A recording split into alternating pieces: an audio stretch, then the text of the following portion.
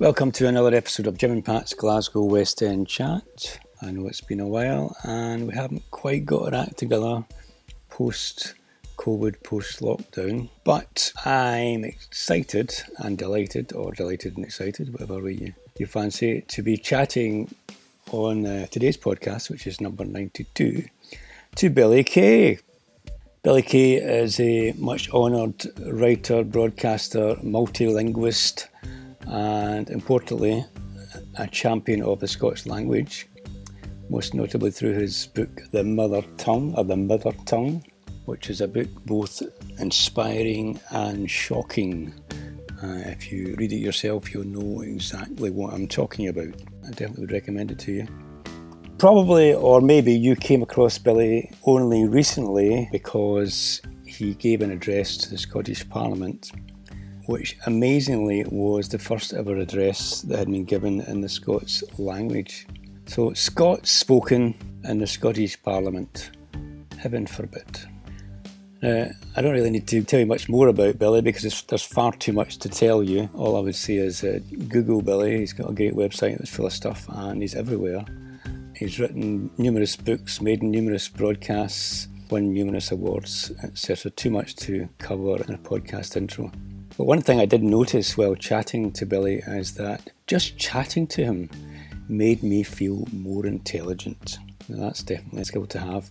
So we're just about to start, but a warning before we start. One of the things is that we are both people who see the benefits of Scottish independence, so we're both supporters. So I would say to you to expect to hear strong political opinions expressed throughout. Okay, let's have a wee chat with a wonderful Billy Kay. The thing I was thinking maybe start with was to do with your recent, no, maybe not so recent now, mind you, talk at the Holyrood. Simply because, although I was aware of you before that, and I think I'd even emailed you a couple of times before that for various things, you seemed to kind of blow up after that. I remember there was a hell of a furore after you did your talk at Holyrood.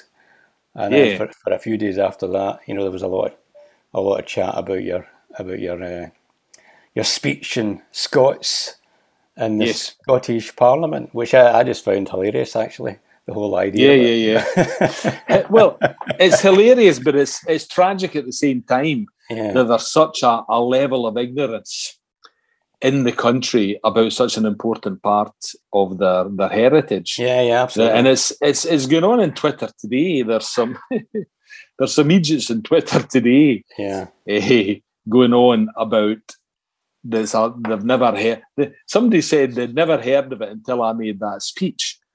So really, they must be going about with their lugs and their eyes firmly closed, because to say that you live in lowland Scotland and have never heard Scots is a sad indictment of the country in a lot of ways. But I've a feeling a lot of it's posturing, because the bizarre thing is that whereas there was indifference towards Scottish culture from people who adhere to the union and a unionist outlook in the past, that's now changed. It's now rank antipathy towards Scottish culture, or important aspects of it, like Gaelic and Scots, has become hostile, aggressive antipathy towards it, rather than a passive, I will just let them go on with it. And I would say that's changed. Even in the last 10 years, I would say that's changed. Right. It's gotten worse in the last 10 years. I'm taking part in a conference in the Basque Country in July and talking about Scottish identity. And I'm talking about that shift over from ambivalence to antipathy that seems to hit a section. It's a tiny section, but a tiny section of Scottish society, which I don't think was there. Wasn't there as badly, certainly, 10 years ago. I mean, it's interesting you say that, because, I mean, I had only thought that was connected with politics and the independence movement.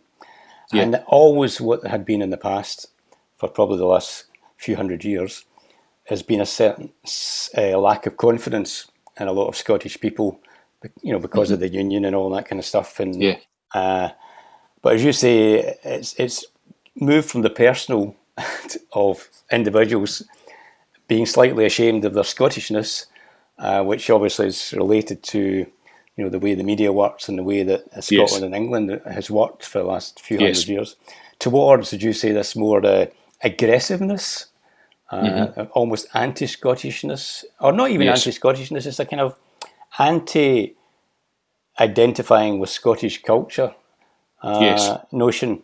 You could be Scottish as long as you don't express yourself as in a Scottish manner. that's what it comes down to, and that's the ultimate colonized mentality. That I've on Twitter and various other places, and I'll be using it again at this conference. That tiny section of society there's a Portuguese term that was used in the colonial period for people in Mozambique and Angola, in Portuguese colonies, who were taken out, literally, of Africa and educated in Portuguese universities. And they were called assimilados, assimilated people. And so the elites who eventually became the leaders in these places in Angola and Mozambique were assimilated into Portuguese culture.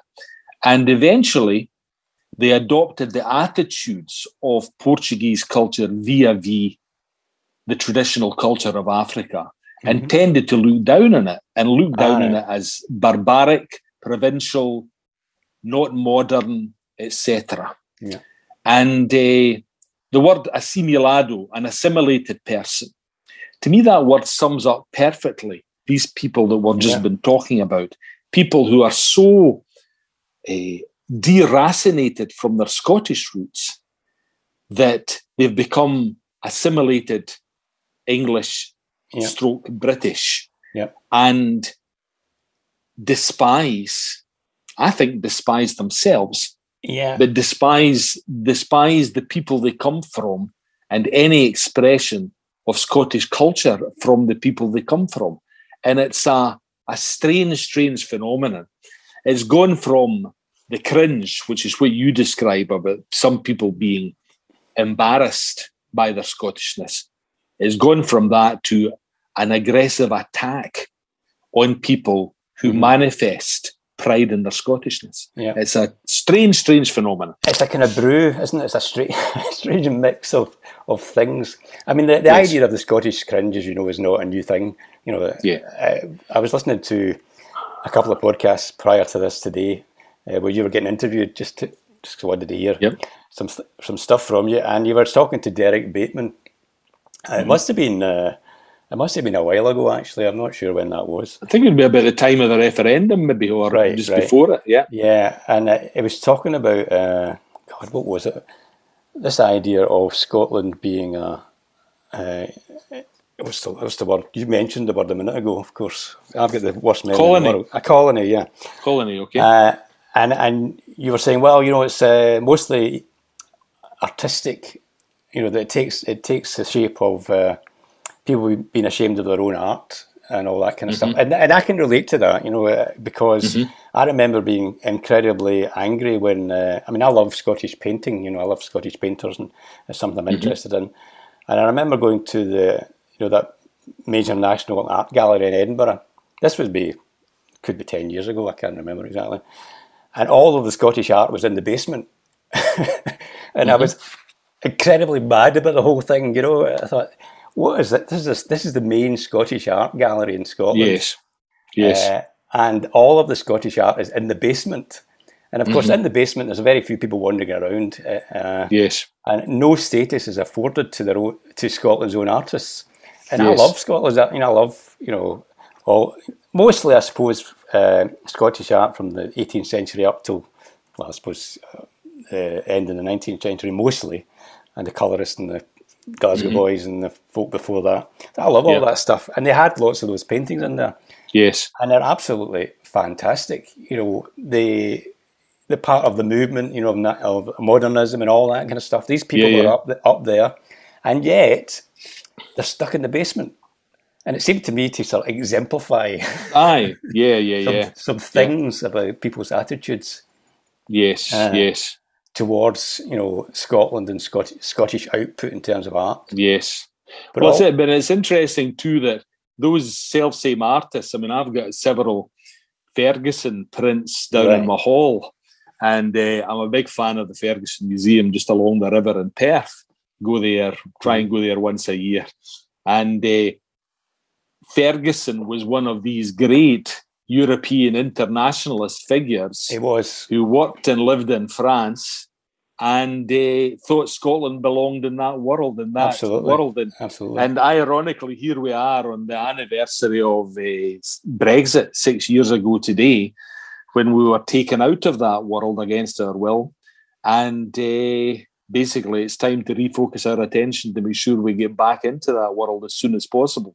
Because the people who have produced the culture, the artists, the writers, the actors, everyone associated with Scottish culture, very few of them belong to that unionist thread that we've just mentioned. Yeah. Most of them support the political expression and the political support of their art and their culture. Because Ferguson is they think that's normal. Particular example, of course, he wrote a book which I had it years ago, and I've read some of it. I haven't read it all, but this morning some of these things popped into my head because I was going to speak to you. And I remember the book he wrote was called Modern Scottish Painting. Appeared in 1943. I don't know if you came across it, but if you've not, you should definitely get a hold of it, because in that he actually talks about. I mean, he's a Scottish independence supporter. Yes, through and through. Yes. And that book is about, it's not just about Scottish independence, it's about independence of thought, and all sorts of things like that. And even way back, because I'm interested in art, I think you mentioned on one of the other podcasts about Alan Ramsay. And of course, Alan Ramsay's father was a poet and writer. And as a painter, and it wasn't, I mean, I've read some stuff, I've got a book about Alan Ramsay, but it wasn't anything about this in the book, actually, strangely enough. But I remember something that Alan Ramsay said about, he existed just on the, at the last time that Scotland was an independent country. So one of the things that I either read on the wall or somewhere when I was at one of his exhibitions was this notion that the Union was a terrible thing for art in Scotland. Because all of the artists all disappeared down south. It's like overnight. Well, that's the thing. More or less, Power and money tend to go together, and patronage. Yeah, that's right. Tends to be around where there are centres of power. So, and it was the same earlier with the Union of the Crowns. The same thing happened with the great writers. Mm-hmm. The court had been a source of power and patronage in Scotland, and great writers like Dunbar were attached to the court of James IV and James V. So when James VI, and that's a good example, James VI's court in the 1590s was a hotbed of Scottish culture and Scottish writing. There was a group of poets called the Castilian Band, who, including Alexander Montgomery, who were brilliant poets. And he had a group of poets around him who were linked in with some French writers and poets who came and lived in Edinburgh and went back and forward to France. So part of that European world picture. And James VI even wrote a book called Rules and Cottles to be eschewed in Scottish poesy, the rules and regulations of how to write good Scots poetry. Now that all disappeared when he crossed the border and went to London. Some of the poets went with him, but literally James and the poets, they practically translated themselves as they crossed the border and realised that this was the centre of power from now on, and they would adapt their native muse to English. Yeah. Now, Scots survived in Scotland and would survive in literature for until the present day. But the important thing is the source of money to support the best of the writers went south. Mm-hmm. And that had left a gap in Scottish culture for a long time. So that's the story. That's where it is, you know. Yeah, I mean, we were talking about, or maybe never used the word, but the Scottish cringe earlier on. And again, this is not a new thing. And I'm sure you know. And again, I'm no expert in any of these things, you know, I have to say. I read bits and pieces and I pick it up. And I was reading, this was years ago, Boswell in his diary. And of course, he was probably one of the most embarrassed Scots in history. Mm-hmm. Yes. But when was he writing? Was that the 18th century? I can't remember exactly.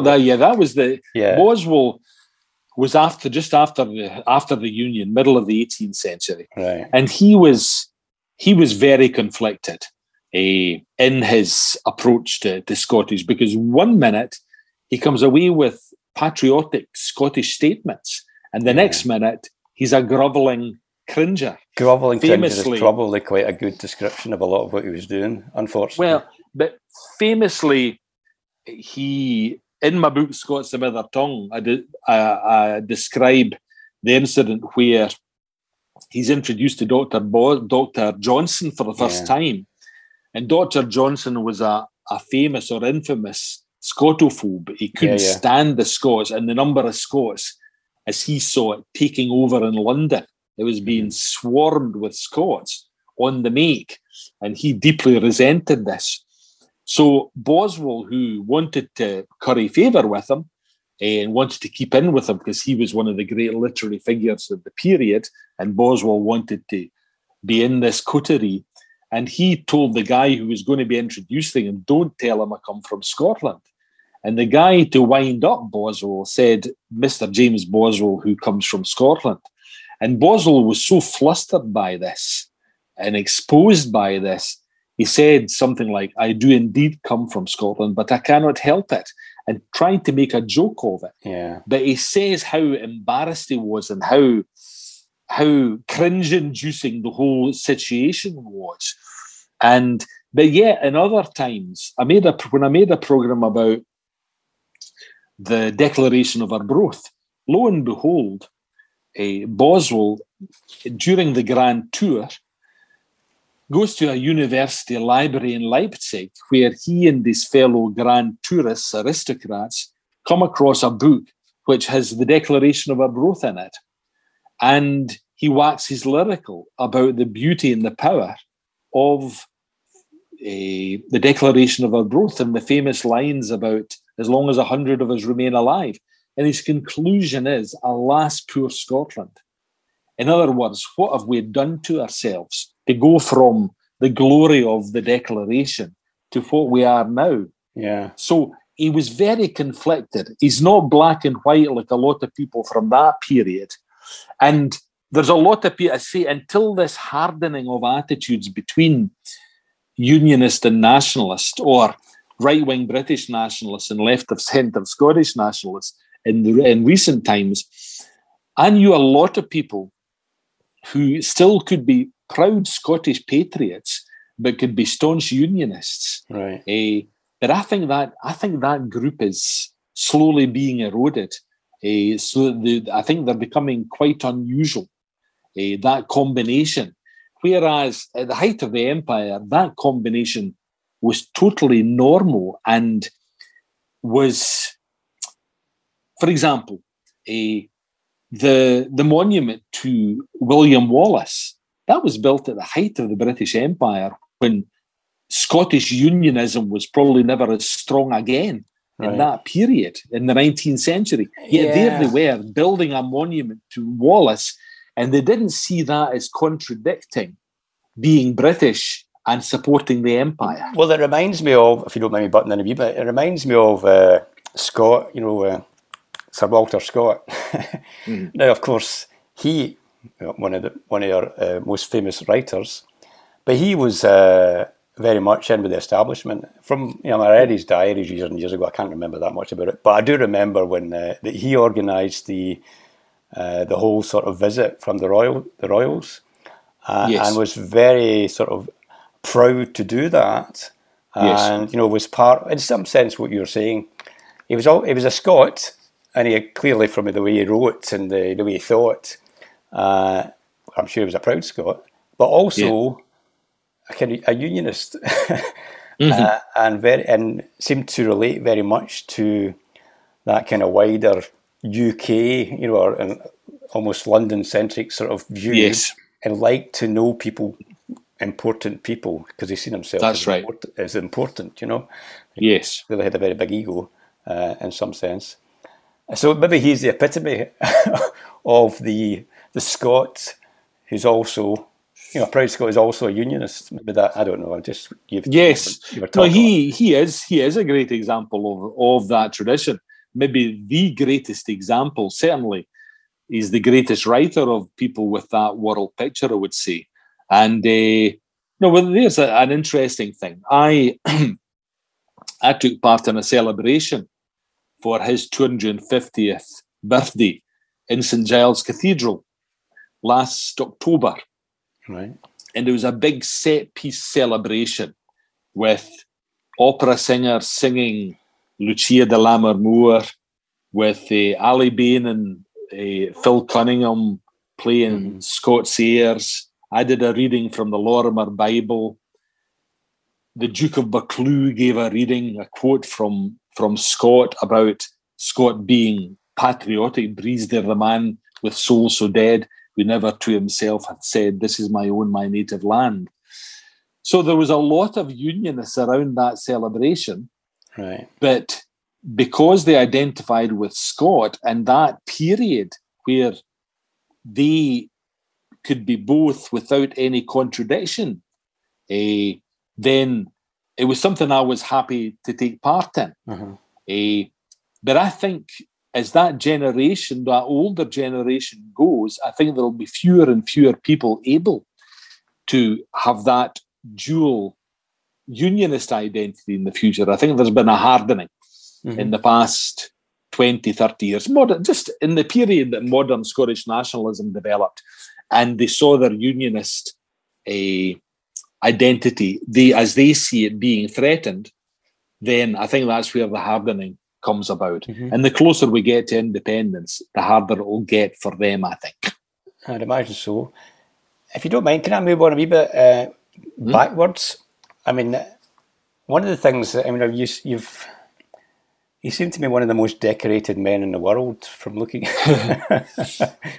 having read your bio, and you seem to have done everything from writing books to making plays to doing poetry to doing broadcasting, all sorts of stuff going on. And it made me think, what did your parents, clearly you had a lot of confidence as a young person to be able to do some of the things you've done. And I'm always interested in how people become who they become, what the turning points were, etc. And a lot of the time, not a lot of the time, but often it's to do with what their parents did, what expectations they had as a youngster that were thrust upon them by their education or their environment. So I'm interested in what that was for you, growing up in Ayrshire, Yes. Heard you wax lyrical about Ayrshire and some other podcast, and it all seemed very idyllic.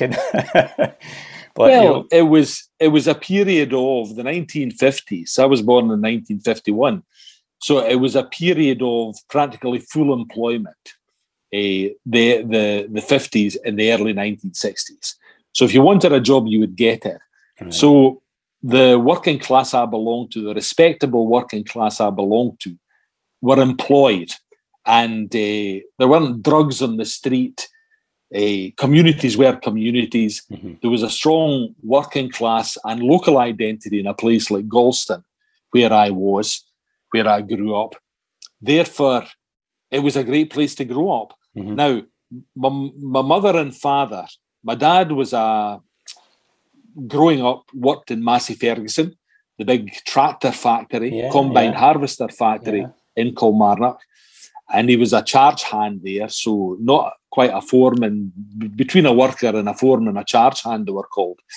And that's what my dad did. So, and my mum looked after the family, brought 3 children up brilliantly, and was full of stories. And my sisters come through yesterday from Ayrshire to visit me to see our new granddaughter Arabella, who's 6 months old, and she's visiting just now. And my sisters immediately come away with brilliant rhymes and stories and games for newborn babies.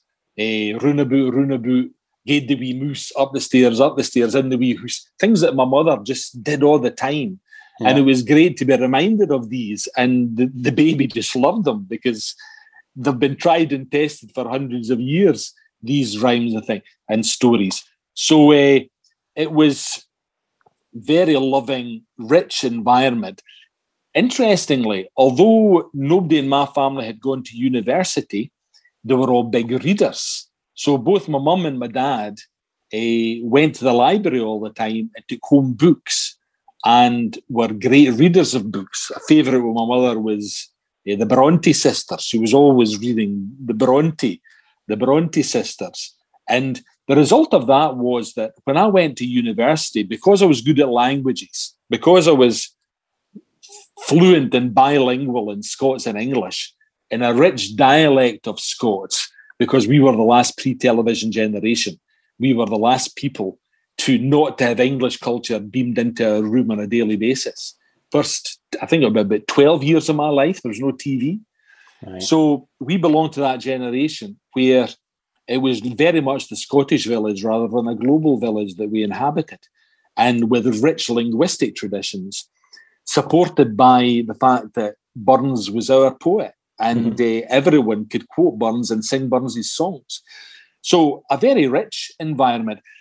And when I went to university, because I was good at Scots and English and therefore found it easy to learn French and German when I was 13, 14, 15, my parents came to university with me and read the books. Right. I remember my dad saying, the only 2 books I remember him saying that he couldn't get into were James Joyce's Ulysses and William Faulkner's The Sound and the Fury. Now, both are difficult books. You really have to get into them. And it helps if you're steeped in literary culture to be able to get into them. In other words, my dad read everything else in my university career, but those stood out for him as being hard. He couldn't quite get into them. But other than that, he made an effort to try and read what I was reading at university. And my mother the same. So it was that respectable working class desire for education. Unusual. Don't you think, though? I mean, traditionally working class people did not go to university. They didn't go to university, but because of that, a town like Galston had every kind of character that you could imagine, from no very bright folk to intellectuals who were part of a local intelligentsia, but they were self-educated. They grew up just reading and educating themselves. And that was the same in the other place that I've got family connections is West Fife, because my mother's side of the family were miners from West Fife. One side from miners from Ayrshire, other from West Fife. So in Bowhill, Cardenden, Logelly, Cowdenbeath, and the little Moscows of West Fife, there was the same tradition, usually tied in with a communist tradition, of educating working class people, educating themselves. Yeah. Now, again, it must seem like a strange alien world to describe this, but that's the way it was. For example, a writer like Hugh MacDiarmid would regularly visit Bowhill, a mining village, to discuss Marxist politics and literature with a guy Murdoch who lived in Bowhill. That's the way it was. That wasn't a tradition that had died out by the time I was 17, actually. I remember, I was also involved in that world to a certain extent, because I've always been political. I mean, I was a member of the sort of young Youth Labour Party and some of the other sort of related splinter groups from then. And I do remember what you're describing there. There was a tradition within sort of socialist left-wing culture of education, of Yes. reading books, Yes, having meetings where people would discuss the book. mm-hmm. Yeah, Let's discuss Marx's Des Capital in this meeting. yes. That kind of, it seems almost absurd these days. But it shouldn't be absurd, because that tradition that you took part in went back hundreds of years, and it went back hundreds of years because Scotland was one of the first countries in Europe to try and teach mass literacy to its population. Yeah. So from the 16th century and the Reformation onwards, you had people who could read and write. Yep. And that developed exactly the mentality and the kind of people you're talking about. There's a great figure from the 19th century called Hugh Miller, the Cromarty stonemason, who was one of the pioneers of geology in the British Isles. And in his books, I quote it in my book, The Scottish World, in his books, he contrasts hugely. When he goes travelling in England, he contrasts the mentality and the educational level of the working class that he grew up with and was still surrounded with among his fellow stonemasons in Scotland, compared to the working classes in the Midlands, I remember, is one of the places he goes to. Mm-hmm. And it would almost be described as a kind of racist term that you wouldn't get off with nowadays, but he describes those people as the vacant English. And he's talking about the masses in a working area, I think it's Dudley in the West Midlands, because he's just astonished about their lack of education, their lack of interest in reading compared to the people he came from. So it's a different world, but it's a world that existed for about 3 centuries, and it's only maybe in the late 20th and 21st century that's begun to be eroded and seems exotic to us. I mean, it reminds me of another thing. I did a social science degree, but I mostly did politics in my honours, ideology, and also did stuff to do with administration and all that kind of stuff. But I had a politics lecturer called David Donald, who was an absolutely fantastic guy. And he used to speak about the culture of Scottish education, which we exported to the rest of the world. Mm-hmm. Yes. One of the things we studied in some aspects of our course was how factories in Japan or wherever were organised. And he spoke about the influence of Scottish education in relation to all of these things. Yes. And how there was a part of Scottish education was a totally different notion about students and talent, etc. It says a student it's not that they can't, a student can be written off. You can say, well, they can't learn that. That's impossible. We tried to teach them. It didn't work. But whereas in the Scottish side of things, no, actually, they will always get it if you just explain it in a slightly different way and keep at it. Everybody can learn everything, basically, if you just keep at it. Everybody's got the capability. And that sounds like a very small thing, but it has huge implications for how you teach people. Yeah.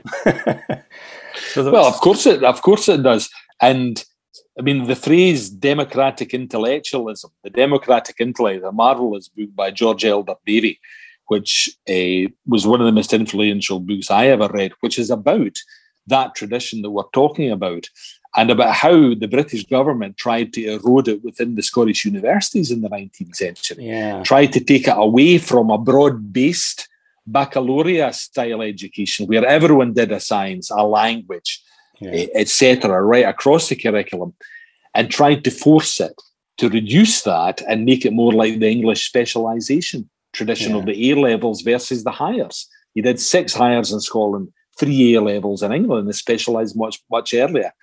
And also the fact that people from the kind of backgrounds that didn't go to university in England did go to university in Scotland. So the democratic intellect is all about that. And the democratic intellect had effects all over the world, especially in the universities in North America, places like Princeton, which were Presbyterian colleges initially, but also in British colonies in Africa, where often it was the Presbyterians who got in first in certain areas, and taught the native people there to read and write and to reach a high degree of education. So even compared to other North European Calvinist nations like the Dutch, the Scots had a much more democratic view of their attitude towards native cultures in Africa and places like Malawi. And I've done programs on this, and I write it up there's a chapter in the Scottish World called The Democratic Intellect, which is about this. And coming across colleges in Mary Slessor's Nigeria or David Livingstone's Malawi, or Walls of Livingstonia, people like that, where they taught African people at the same level as they taught Scottish people, and using often the same curriculum. And that was quite different from the Dutch and the English missionaries. So even there, we had a much more democratic approach to things than was the case with even other Northern European Calvinist countries. Yeah, which again is part of the sort of history of how Scotland approaches things differently. Yes. I have to, probably there'll be people listening to our Jim and Pat's podcast who don't necessarily share our political viewpoint on Scottish independence. So I have to apologise to them because we're talking a lot about it at the moment because I'm pretty passionate about it myself.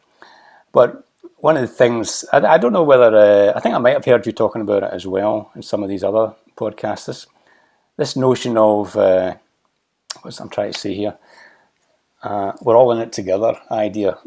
The more sort of equality and egalitarianism. Yeah, which is kind of embedded in some of these early documents, one of which you mentioned earlier on. Yes. Which seems to be part of Scottish culture, uniquely in the UK perhaps, I don't know. Doesn't seem to be part of English culture. So we don't have quite so much of the... Actually, I'll get into a wee anecdote which made me... tiny wee anecdote, which was to do with... somebody said to me that in America, people who work in the service sector are almost fit, they almost adopt a kind of servants and master approach. Whereas in Scotland, you go into a shop and no shopkeeper would ever for a second think that they were a servant at all. Everybody's equal and they're serving you in the shop. And it was just that wee kind of notion that seemed to sum it up for me, was that in Scotland, everybody's the same and thinks, it's not true, of course, because there's a class system. But we lean towards that more. Whereas in some countries, there is a notion that you slot in somewhere within the kind of hierarchy of status, and you adopt that place while you're in the situation of serving somebody in a shop or whatever. And to me, that kind of summed up a certain Scottishness. It does. That can be taken too far, and you can get the surly Scot serving you, because they deeply resent the fact that they are serving you.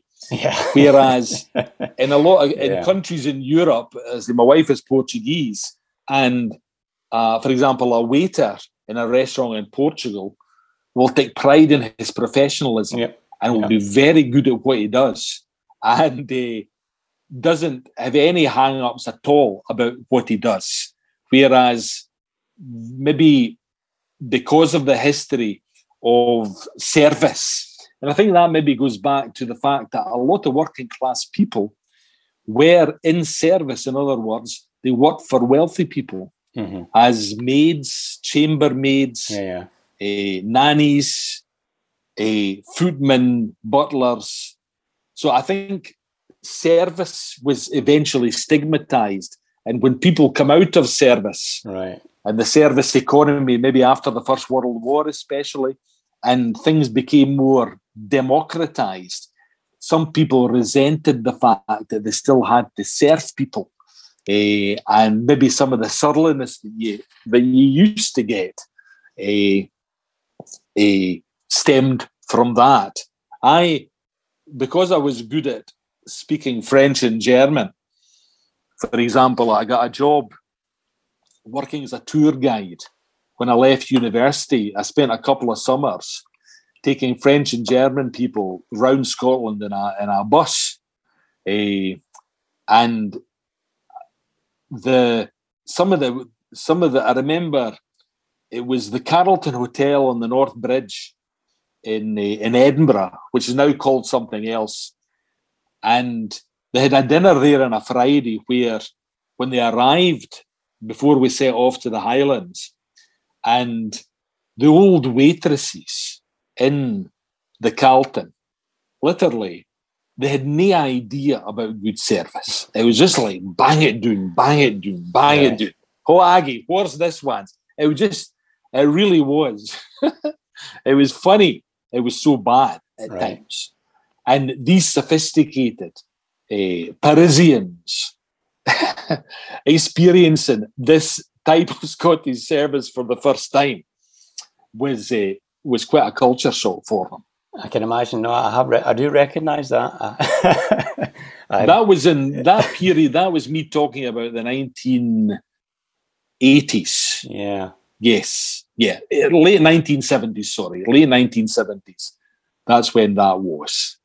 I mean, I think it's still around. I went to a funeral, not to who it was, recently, and there was, you went back to the community place after it. Yeah. It was very much like that. Right. The stuff was thrown at you. Yeah. It was like, kind of, why are you here? I can't be bothered with you. You're taking up my time. Indeed. Yes. About it, and I don't know where it came from, but that was certainly what was going on, which is strange. But just to get back just momentarily to the thing about when you were young and this idea of confidence. I say you clearly you went to university, which you say is as if everybody went to university, and that's not the case. Did that expectation of education, did that come from that combination of your parents and the community that you grew up in, or was there something else there about yourself or about your experience or some? I think made it that was unusual situation happen? Well, there was a reverence. I'm in the respectable working class for education and getting on in life, but nobody from my extended family, and I had a big extended family, had gone to university. Yeah. So it was the fact that I was brilliant at languages. Right. Simple as that. I was hopeless at maths and sciences. Yeah. So much so that when I took my hires, Kilmarnock Academy allowed me to drop maths. And I think I was the only person allowed to drop maths. And they put me on to study in Russian. So I was able to study Russian, French and German at Kilmarnock Academy. And then after Galston High School, where I did my O-levels. And I was so good at languages, I think because of the Scots-English duality that I grew up with, that it was a time of full grants. Right. In other words, my parents, working class, say a factory wage coming into the house, but because we could apply for grants, then we could afford for me to go to university. Yeah. So those were the things. Me being exceptionally good at languages and wanting to do initially a French and German degree because I was good at languages, but then discovering my own culture at university and switching to a mainly Scottish culture degree. Those were the factors that got me there. There's another wee story. Pardon? Sorry, on you go. No, on you go. I think the language teachers realised I was pretty good. I think I was pretty good at languages and had me earmarked and had me getting told that you'd be good enough to go to university if you wanted to go. So there were good teachers who took me aside and told me that. But just another story from Galston. Neighbours of ours, where it was an amazing family called the Murrays. And it was John Murray, who was the provost of Galston when I was a wee boy growing up. And he was still a minor. He had been a minor. I think he was still a minor when I was a wee boy. His brother James, who was still a minor, and his sister Annie, who looked after the two of them. They lived round the corner from me in a council house in the scheme in Goston. Annie had gone to a college in Glasgow. What was the name of the Catholic Educational College in Glasgow? You're asking the wrong person. I've got no memory. Right. The name's just gone out of my head. It might come back. Annie had gone to do teacher's training. She was a bright young woman. She had gone to do teacher's training in Glasgow in the hope that she'd become a teacher. But her wasn't mum York and Hill, dad was it? No, it wasn't York Hill, but it was somewhere in the West End, I remember. Yeah. And she had to leave college to come back and look after her brothers. All right, okay. While they were literally doing the pit, she looked after the household. But Annie I was literally handed over to her as a greeting Wayne when I was about 2 or something like that. And I visited them all my life in Galston until I went to Edinburgh University, and still visited Annie until she died. Annie, before she left college, was studying French.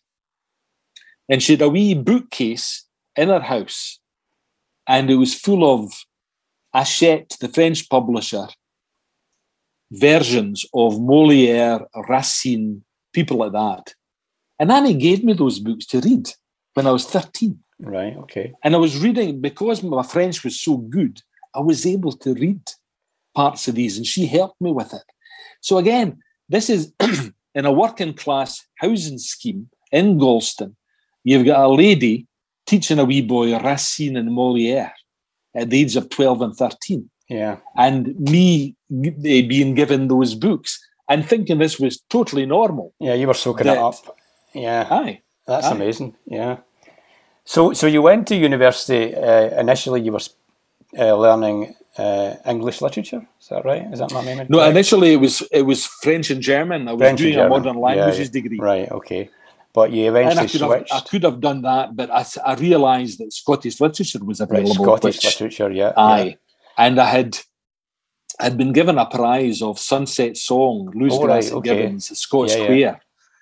And I always loved Burns. I loved learning Burns because of my Ayrshire background. So when I saw I could study Scottish, I did that as an outside course, but loved it so much. Right. I then asked if I could switch to doing an English degree, but an English degree that was mainly Scottish literature and American literature, which I was also very interested in. So I switched to doing.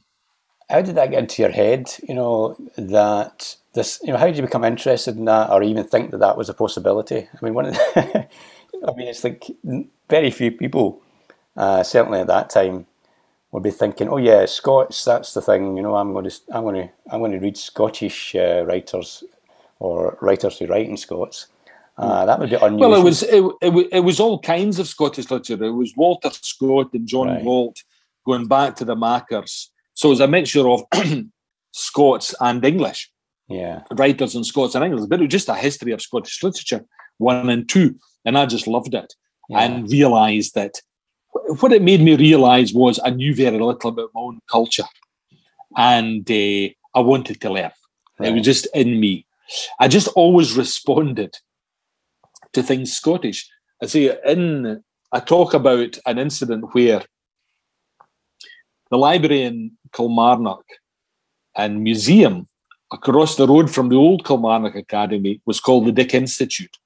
And I used to go there at lunchtime, and one day came across this book, The Scottish Insurrection of 1820 by Beresford Ellis. 2 names. And I read it. And there was Galston, where I come from, planting the Tree of Liberty in the 1790s, and was a radical place among its handloom weavers through to the 1820s. And I'm thinking, why don't I know this? Yeah. Why have I not been educated about this? So that sparked off this thing. Maybe this isn't the way it should be. Yeah. So therefore, and that was in my 5th or 6th year at Killie Academy. I was having these thoughts. So therefore, when I went to university and discovered there was a course in Scottish literature, and within that you had to do English language, and within that there was a course on the history of Scots, which is what I spoke all the time at home with my parents and grandparents, then I thought, right, this is for me. So I basically, I became a working class boy who educated himself in the history and culture of his nation and never looked back. And therefore, with the proselytizing and zeal of the Covenanters, who also came from Ayrshire, I decided, right, I'm going to tell other folk about this. Yeah, absolutely. Because it made a huge difference to me. And I thought, if I tell other people, it could make a huge difference to them. Well, one thing you're highlighting there, of course, is the idea that Scottish people have never got taught Scottish history. To a certain extent. Or you might if be they lucky, have been taught Scottish history, they've been taught it from an English perspective. Depends on, it's all luck. Right. It depends who your teacher was. Right, there are some amazing people who come on and say, I got this and I got that. And others say they got nothing. Right. And probably the ones who got nothing are more common than the ones who say that they were educated as Scots. Well, I don't remember getting anything myself at school. Right. We get taught about English kings, Henry VIII and all sorts of stuff, and, just English history, basically. Yeah. I do not remember any Scottish history at all. Right. I mean, when I was listening to the other podcast you did with Derek, I think, again, you were talking about that word that's going out of my head again. Colonialism. Colonialism, yeah. And you were talking about in relation to art. And you also said, this is not a criticism, that, independence, everybody seems to think it's about economics. It's about pounds and shillings or whatever. It's not about that. It's about our culture, etc. And I think that's true. That of course it's true. To a large extent, but it also is about all the other stuff surrounding that. I was listening to a guy on one of these Scottish YouTube programs, which I think you were on as well. I can't remember the name of it. Well, it was a guy called Alf Baird. He was getting interviewed on it. I don't know if you've heard of me. He wrote a book, let me see, called... Funnily enough, I've never met Alf Baird, but I'm going to meet him, I think, in Dunfermline. Right. At the end of July, he's taking part in something on language that I'm taking part in. But I've never met Alf.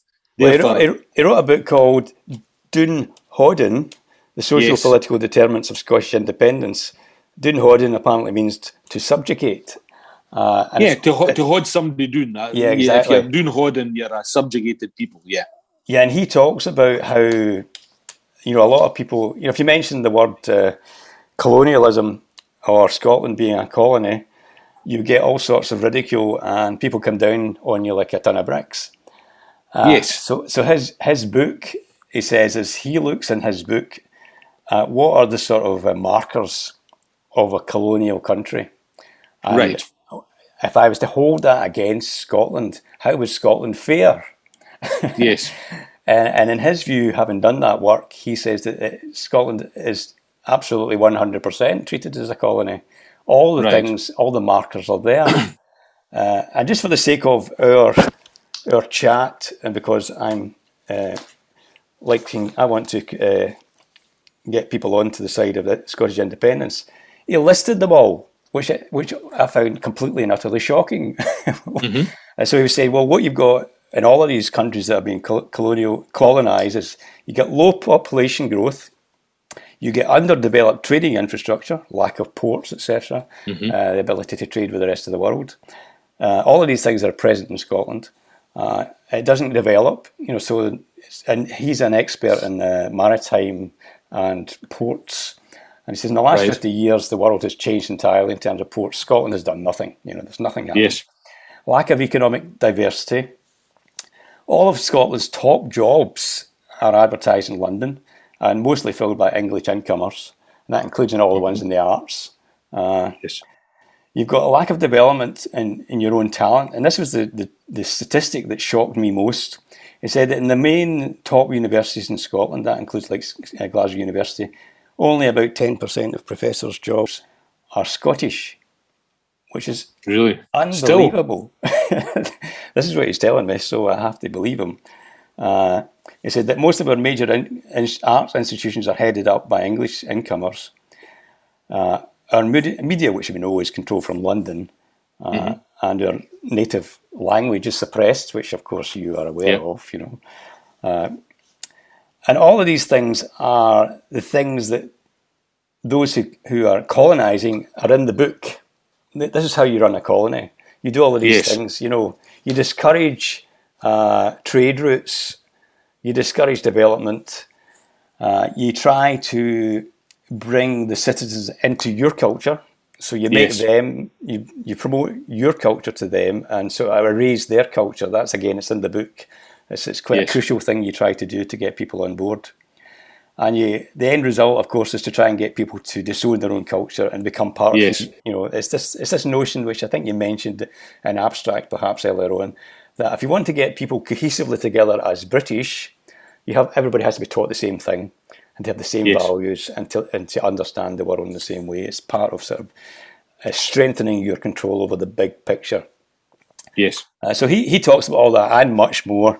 And he says all of these markers apply to Scotland, and there can be no doubt that they apply to Scotland. And yet when you talk about colonialism, everybody goes, don't be so ridiculous. Scotland is not a colony. No, but the difference is, I don't think, not many people say it's an economic colony. Yeah. What I say is it's a cultural colony. Its mentality has been colonized, which is a very different thing from what happened with the British colonies in, say, Ceylon or India or Africa, or the Portuguese colonies in Africa, or even worse, the Belgian colony in Congo, which was totally about exploiting and taking as much wealth out of the colony as possible, giving a few people a few positions of power to keep the elites and the native population happy. That didn't happen in Scotland, but what happened was a much more subtle thing over hundreds of years of the erosion of the native identity and the culture, and the idea that to go on in the world, you had to go in an English direction. And therefore, some of the discussion around a colony isn't as dire as it was in classic colonies like the Belgian Congo, but some of the especially cultural areas of discussion are very valid, because on Twitter today there are people saying they have never heard of Scots. They didn't know that Scots existed, and it was invented by the SNP 10 years ago. Yeah. This is a literature with 1,000-year history, and there's people, adult human beings alive in Scotland today, who say that they have never heard of it, that it doesn't exist, and that it's all been invented by political nationalists in the last decade. I mean, if that's not a symbol of colonialism, then I don't know what is. Well, that's the thing. I mean, that's one of the aspects he talked about, actually, was this notion of people opting in and becoming champions of the colonisers. Yes, exactly. Which is a well-known phenomenon. Yes. He said, Scotland is full of these people who are so much part of that mindset that they don't have a clue that mindset even exists. Which reminds me of some of the things that taught me at university when we were talking about ideologies and about Plato and Aristotle and this notion of you can't see out with your own world to know what you look like. Yes. You don't, because you're so caught up in who the world you're in, that you just do not have any understanding. That's of right. anything, that you may not actually be typical. Yes. Everybody else if somebody doesn't like you or not like you is peculiar. Yes. You're not peculiar. You're just normal, but that idea, you get so caught up in it that you can't see beyond it.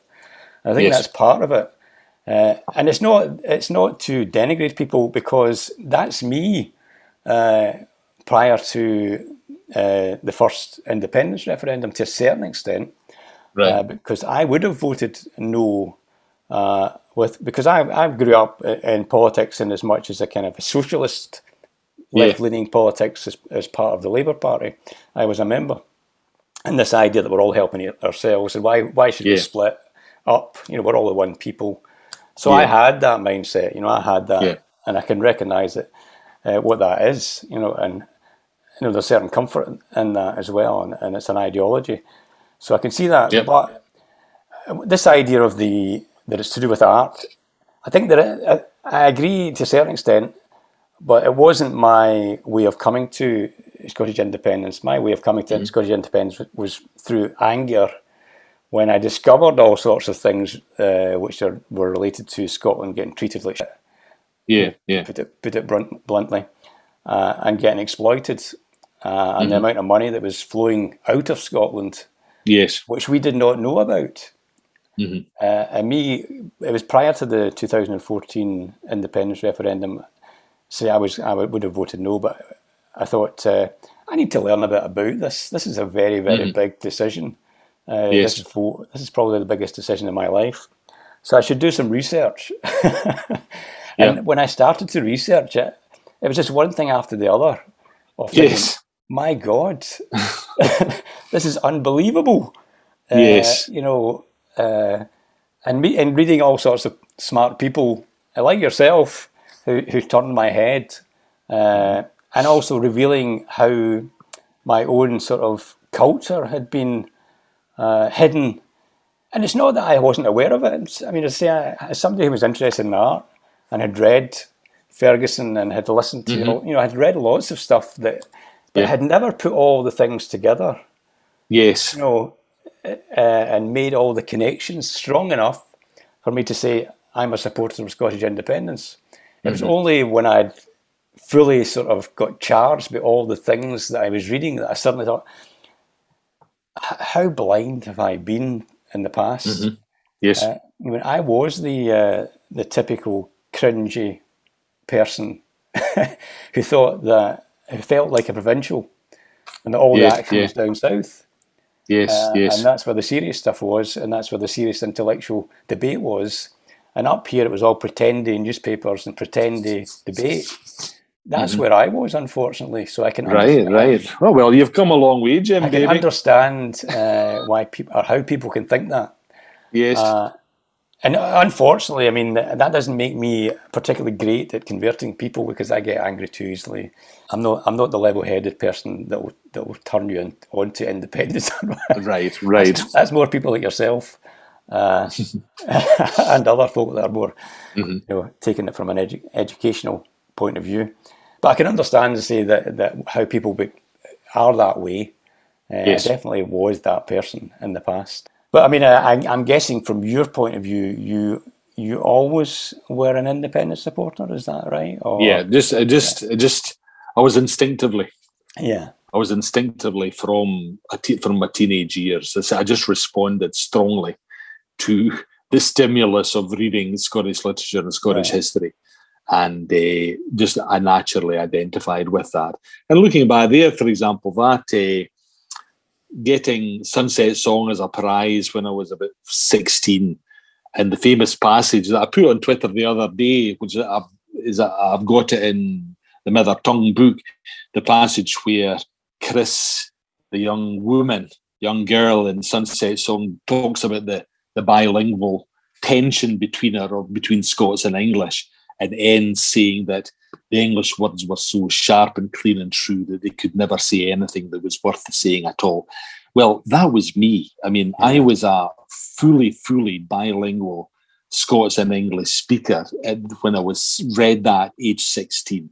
And that was just, Gibbon was describing my life exactly. So I just responded to that. And looking back, of course, Gibbon and the writers in the early Scottish Renaissance, Hugh MacDiarmid, Sorley MacLean, they were all nationalists. They were all early supporters of the National Party that only came around in the 1920s and early 1930s. But they were all instinctively knew that was the way Scotland had to go. The other great figure. Alistair Gray, of course, as well. Gray later on, Gray later in on. the later revival in the 1980s, right. Most of the great literary figures have been supporters of Scottish independence, and I responded to that too. And was your mother and father interested in politics and independence, or were they? My mum died of a heart attack when she was only in her early 60s. So that was in the early 1980s. So it was really before the big surge towards votes for a parliament. My dad, like you, was old Labour, and I think he wasn't alive for the last independence referendum. So I think he might have turned because his family had turned. All my family supported independence. So I think he probably would have turned and joined our side, so to speak. But his generation, fought in the Second World War in the British Army. And it was a good cause. It was against fascism. So that was part of their identity too. So I understand some of them not joining the cause. But I think anybody younger than that who didn't have the army and eventually the Queen will go too, and there'll be a few who will not support the United Kingdom because of that too. But I can understand some of the very old generation feeling that way. But more of them have to be converted, and absolutely. We have to convert. We have to slowly and gently persuade everyone to vote our way come the next referendum, because it is crucial. If it doesn't happen next time, it will fall apart and will implode for generations. I agree. And generations will be lost, and the erosion of the culture will be such that the prophecy of the early union that we would all become North Britons could come true. But it's not going to, because we're going to vote for independence the next time around. Again, I was listening to somebody talking about that, and they were saying, I think they were talking about Quebec. Is that correct? Does that ring a bell? Did they have an independence vote? And they had two. Yes. And the guy was saying, well, if you look at examples across, in the past, you have a hot time for independence in a country. Yes. And if you don't strike when it's hot, it then fritters away. Yeah. Because what happens is people decide, well, that's never going to happen. We've lost it twice. We might as well get on with it. We're stuck. And the actual impetus and even the debates just stop. They just don't happen anymore. So unless it happens, that would be the day. That's why this, now literally now's the day and now's the hour. Yeah. So we have to really go for it this time, because it has to happen this time. Absolutely. Well, Billy, that's such a good place to stop.